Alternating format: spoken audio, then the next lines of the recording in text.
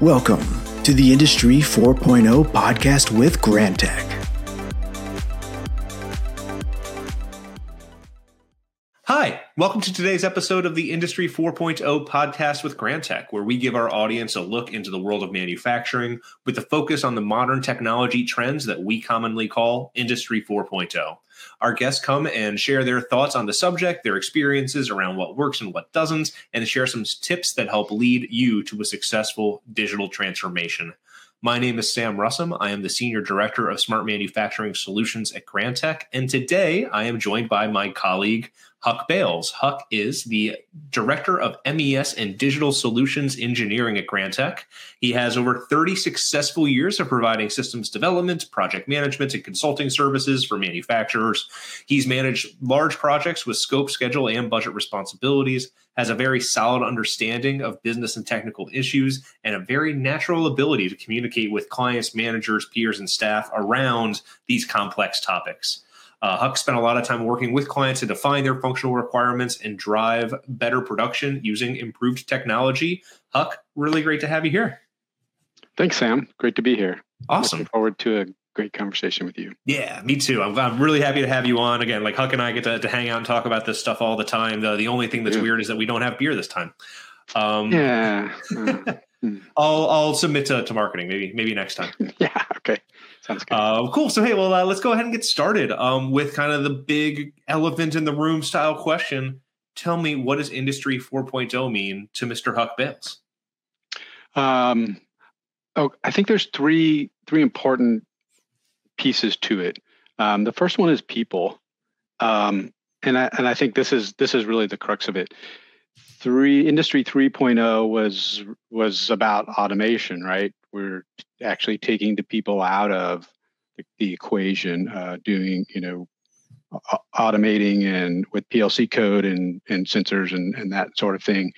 And for me, 4.0 is about bringing the people back into the equation, is using those automated systems and all that PLC equipment that we put in to get the information out and add context to it and put it in a presentable way that people can act on it as production is happening in near real time.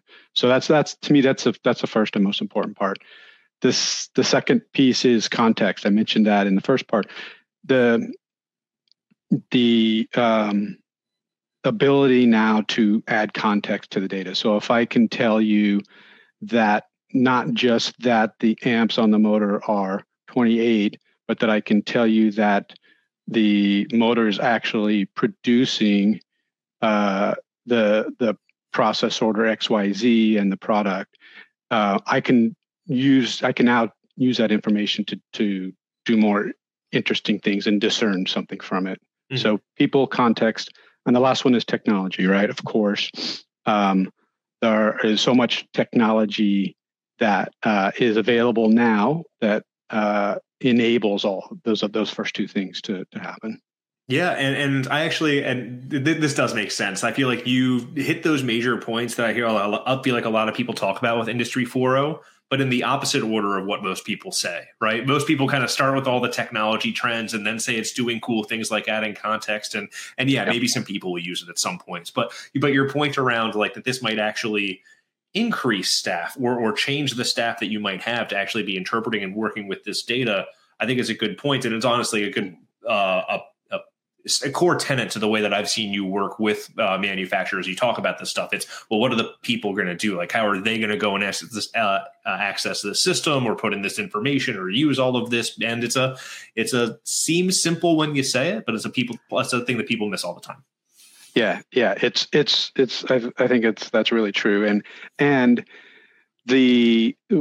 whatever you do isn't going to be successful without the people, right? I mean, we can build this amazing MES solution, but if the people on the line, the production supervisors, the managers aren't ready for that technology, it's not going to do any good, right? Mm-hmm. It's not going to help.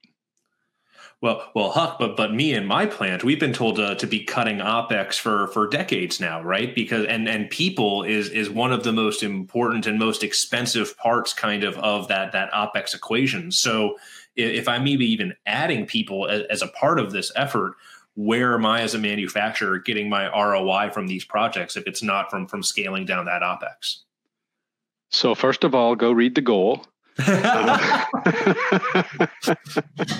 And you can learn about the perils of cost accounting, but in manufacturing. But seriously, we're not adding people.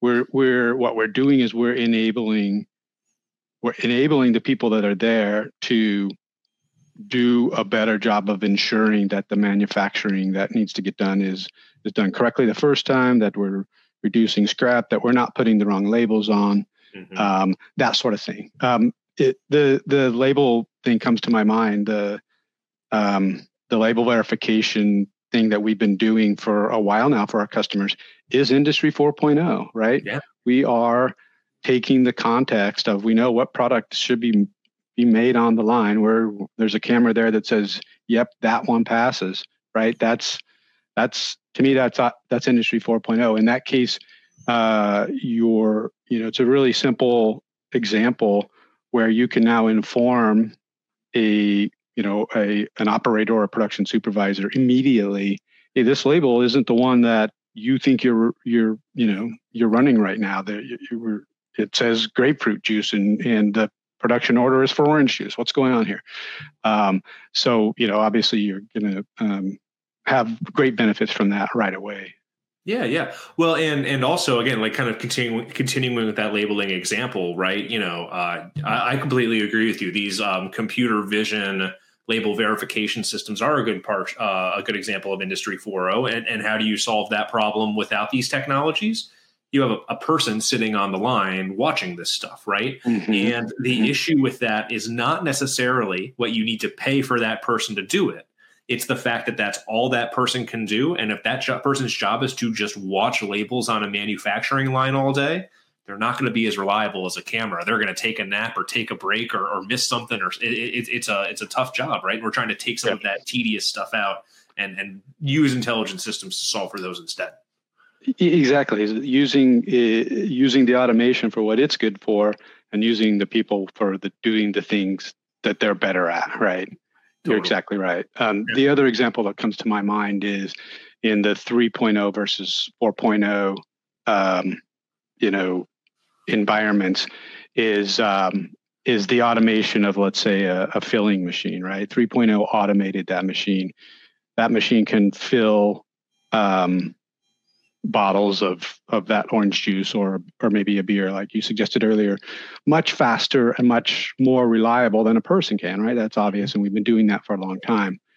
But with 4.0, I can grab, let's make an assumption that we have an automated filler, we have a SCADA system, let's say ignition. We know that's a pretty valid assumption today. We have a database, right? And we have Power BI. We already have all those things, and the Power BI thing is also, most of our customers today have that, right? They have Office 365. Power BI is baked in, right? So for me, a very simple idea of 4.0 is in taking that context and people aspect. We add in our SCADA system, we add a little bit of code that once, let's say every 10 minutes, we grab the count from the filler. And we put that data into a new table that we just built. And in that table, we put the count and we put the production order and we put the product. Okay, that's it. We're done. And that's something that we can have that built by this afternoon. Then we point Power BI at that table, and now we make a dashboard that shows the production supervisor how many bottles got filled during this shift by, let's say, we make a little a little bar chart for every 10 minutes in the hour. So whatever it is, it doesn't have to be high res. The point is, he now has a real time trend of how he's doing for his shift for the day. He didn't have to buy any expensive MES software. He didn't have to make much investment at all.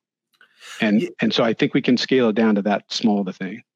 Yeah, no, I think that's a really good point and a good example. And then I would kind of ask, so as you had mentioned, a lot of the systems that you're talking about are leveraging technologies that a plant might already have today. It's not some big new implementation. It's using your existing SCADA system, your existing database, your existing Power BI or Microsoft subscription. So what industries can you think of that might have a lot of these component parts, but maybe aren't realizing or seizing those opportunities to tie all these pieces of information together?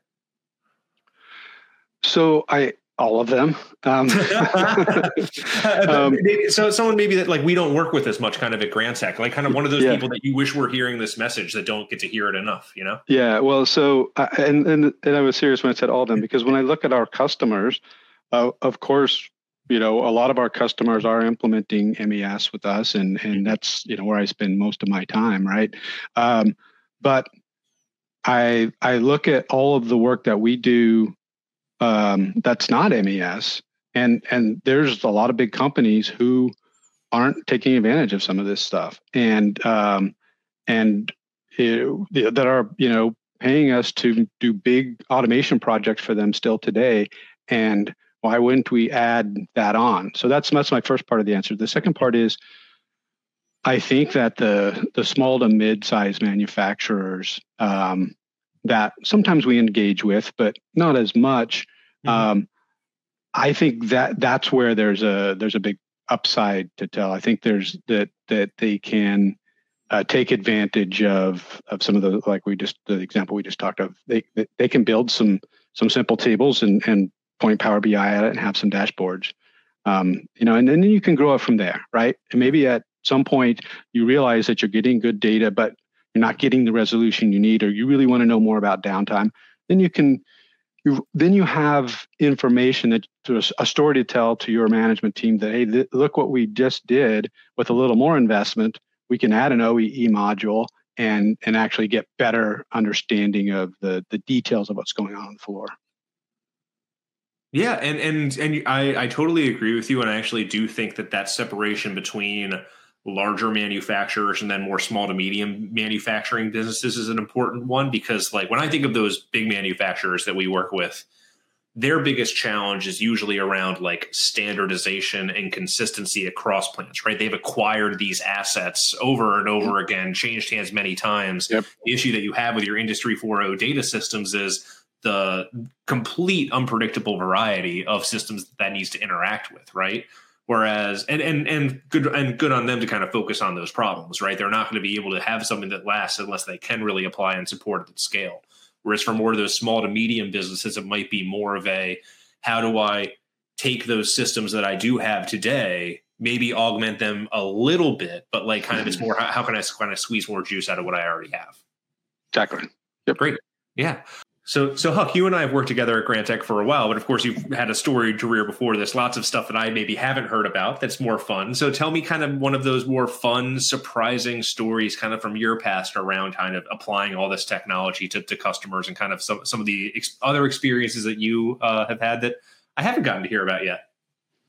Yeah, I think maybe I haven't told you this story. I helped a largish fast food manufacturer company build an automated kitchen.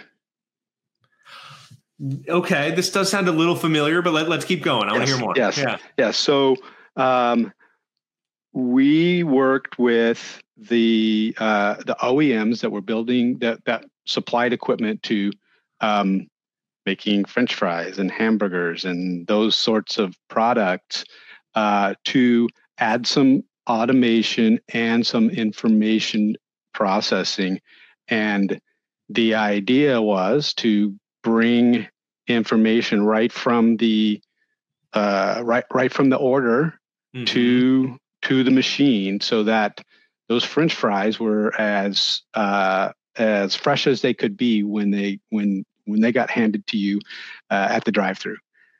So it was totally one of those things that was completely surprising, and we implemented a bunch of 4.0 technologies in there. We were using MQTT to communicate through to some of the external systems back and forth.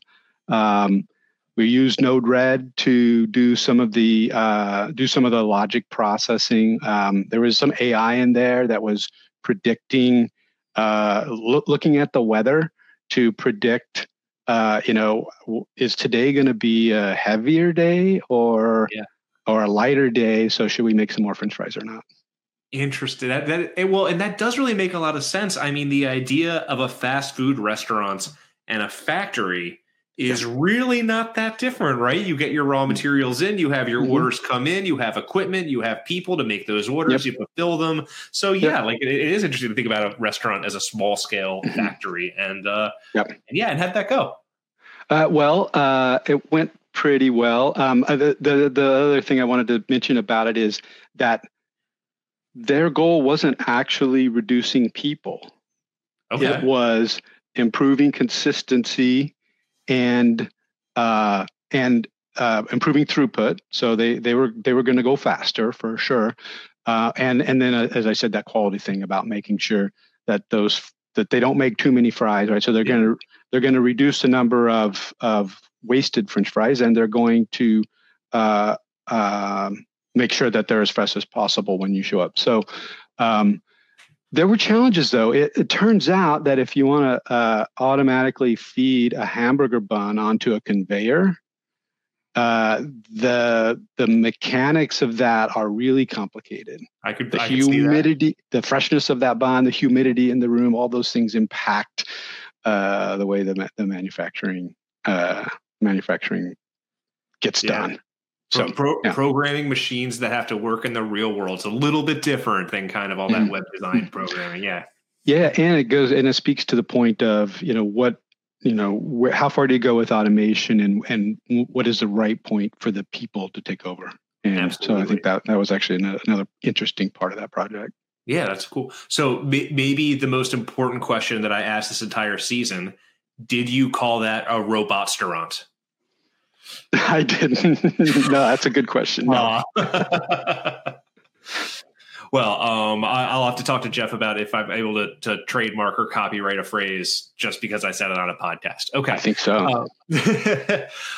Cool. So switching gears a little bit, tell me again, you and I are both kind of staying in loop with all kind of the trends that are going on and trying to see kind of what we really think is going to take and what's not in manufacturing. Tell me, what's one of those things that you see really making a big impact over the next 5 years that isn't really commonplace yet today? I think that there's a couple of changes that we're going to see in the next 5 years. One is the current practice that we have a full-blown MES system that we build that is on-prem. I think we're going to see that change, and we're already seeing some of that. I think that the ISA 95 is great, and we use it all the time to help our customers define requirements, and we use technologies that conform to that standard. But I went back and looked in preparation for this, and that started in 2001. Was when it was ISA 95 got started, right? And it's hierarchical. And the technologies we have today are breaking down the requirement or even the necessity, I'll say, or even the desire to have that hierarchy. So I think some of that's going to break down. And I think that some of what we currently do in OEE is going to get replaced by those data tables that we talked about and data lakes in Azure AWS and more sophisticated dashboards and analysis UI that's happening up there in the standard IT space, right? Some of that's going to go up. Our customers still need on-prem functionality that is mission critical, right? You're not going to put your PID loop in the cloud. right? Yes. So, and you're not going to put your recipe management probably in the cloud. But so what I see is I see that our traditional MES thing breaking apart a bit, and that mission critical piece I think becomes a lot more modular. And I think a thing like Node-RED is a combination of Node-RED and containers allows me to deploy from my cloud vendor of choice as many Node-RED instances as I need to for a given process that's managed, that sits right in front of that PLC. Let's say maybe there's an edge device that runs these containers, and they're managing the PLC and providing context back up to the cloud of what's got done, as well as to the UIs for people on the ground, so that the production supervisor is looking at the whole thing on his phone, on their phone, or even the operator, right? They're using their phone to. They're going to get an alert that the production count is down, and they need to go look at something or change the label, whatever. Yeah, that's funny you mentioned that. Actually, I recently got interviewed for a different podcast. Actually, Automation World interviewed me, and this is a question that came up, and I had a very kind of similar answer around more like IoT applications, right? And again, IoT is its own little buzzword and things like that. But I do think that is kind of a good application of these smaller IoT apps performing functions that would typically be more in the MES, done by MES software, and are solving problems in the manufacturing operations management space, whether that be MES or not. So yeah, totally. Yeah, I think that's where, and I'm excited. That's going to be fun. And I think that we'll define patterns. Like that thing I talked about is pretty vague, but there'll be specific patterns of managing a production order for a machine, right? And that's gonna drop in as a thing that has standard inputs and outputs, and within the Node-RED or whatever the technology is. You could do this. You could do a similar thing even with your current Ignition installation if you wanted. Yeah, absolutely. Well, and it's crazy to think too that in a more software oriented world today, where there might be a dozen, recipe management pieces of software that might solve your problem. What happens in the future if there's 500 recipe apps out there, all of high quality, and you can maybe even get something even closer out of the box that's going to fit your process than having to take one of the dozen things available and adapt it, right? So more selection, more competition, more ideas of ways that you can find an app that's going to solve your needs. So yeah. So, hey, as we start to close up here, I do take a question that was asked by a previous guest and kind of bring it in for this session. So a previous guest had asked me, and I think this is a good one for you because it's all about like talent in manufacturing too, and that people side of things. So if there's all this focus on kind of like attracting new talent in manufacturing, we have a lot of existing talent that is also retiring, right? So like kind of these people that have been working on these lines for a really long time, either not ready to retire or kind of need to get repurposed or things like that. So I think it kind of goes both ways. If you're somebody who is kind of doing a line expert job that's being kind of where technology is coming in and replacing some of those functions, how do you continue to provide value? And then also if you're kind of new talent coming in and there is kind of a lot of history at that plant of how to run certain equipment or processes, what are the best tips that we have to upskill that talent to take on some of those tasks? Yeah, that's a really good question and a fair one since I started off with people, right? So I do think it's the big challenge, and that labor thing is going to continue to be the limiting factor, right? Yeah.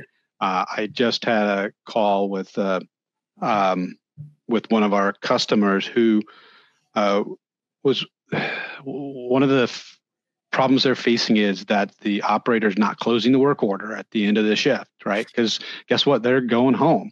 Yep. And we just had a really good conversation back and forth, and it's like, well, it seems like you trust those operators to make food that is that's safe, right? And you should be able to trust them to close the work order. And the reality is, they are, they struggle to get to have staff that are consistent. There's turnover, and so asking them to do one more thing in that particular environment it just wasn't realistic. It just wasn't going to happen, or expecting them to do it. So I think that's going to continue to be the challenge on both sides. Is as far as so the app that's going to inform that person needs to be really clear and really simple, and provide that context so that they that they have known responses of things to do is the one thing. But also, like the new people coming in, once you train them up, and if you can keep them, they're used to dealing with the technology, right? They grew up with the phone. So so leveraging that, I think, is important. And then for that older generation, I think if you are lucky enough to still have them around, it's making sure that you're leveraging what they know, right? And providing them with the context that they can use to act on the things they already know, right? Yeah. Well, and also just to think about, and this is a kind of a fresh idea, so catch me on it if I'm off base, but 30 years ago, we start to introduce these SCADA systems and HMIs. There's a bunch of training for the operators that are using that, because, oh my gosh, this is the first time I've had a computer touchscreen in my plant. Like, everybody's got to understand this, right? I feel like there's some expectation that, when I hire somebody new today, they know how a computer works. They know how a touchscreen works. Of course, they have some idea of this technology and how to use it, but only if it's really designed that way, right? If that was a system that was designed 30 years ago and you have some 20-something coming in to work on it today, things are very go back and look at an old Windows 95 application and tell me if you think that your kid could go and figure that out, right? They're going to be annoyed. Yeah, exactly. And rightly so. Yeah. Let's update that system. Yeah. Well, and how important UX is, and how much UX expectations have changed over time. For sure. It's really interesting to think about. So pay it forward a little bit, Huck. What's a question that you want me to try to stump our next guest with? My question is, how would you reduce the friction for the system integrators of the world, the end users who are trying to grab these new technologies and make them useful in their plants? Yeah. That's I could use an answer to that. Good one. Yeah, that's a good one. I think that's a good question. And one we need to keep working towards. And there's a corollary question, if I can ask too. Sure. The other one is, how do we as a community, and I'm talking about all the people who are building technology solutions, whether that's end users, our customers, SIs, how do we work together to build those standard design patterns, ways of doing things to help all of us, right? To work to not have to reinvent the wheel. How do we take these off-the-shelf technologies like Node-RED mentioned a couple of times? How do we build some templates or standard ways of deploying those things that make sense, so that we can all benefit from it?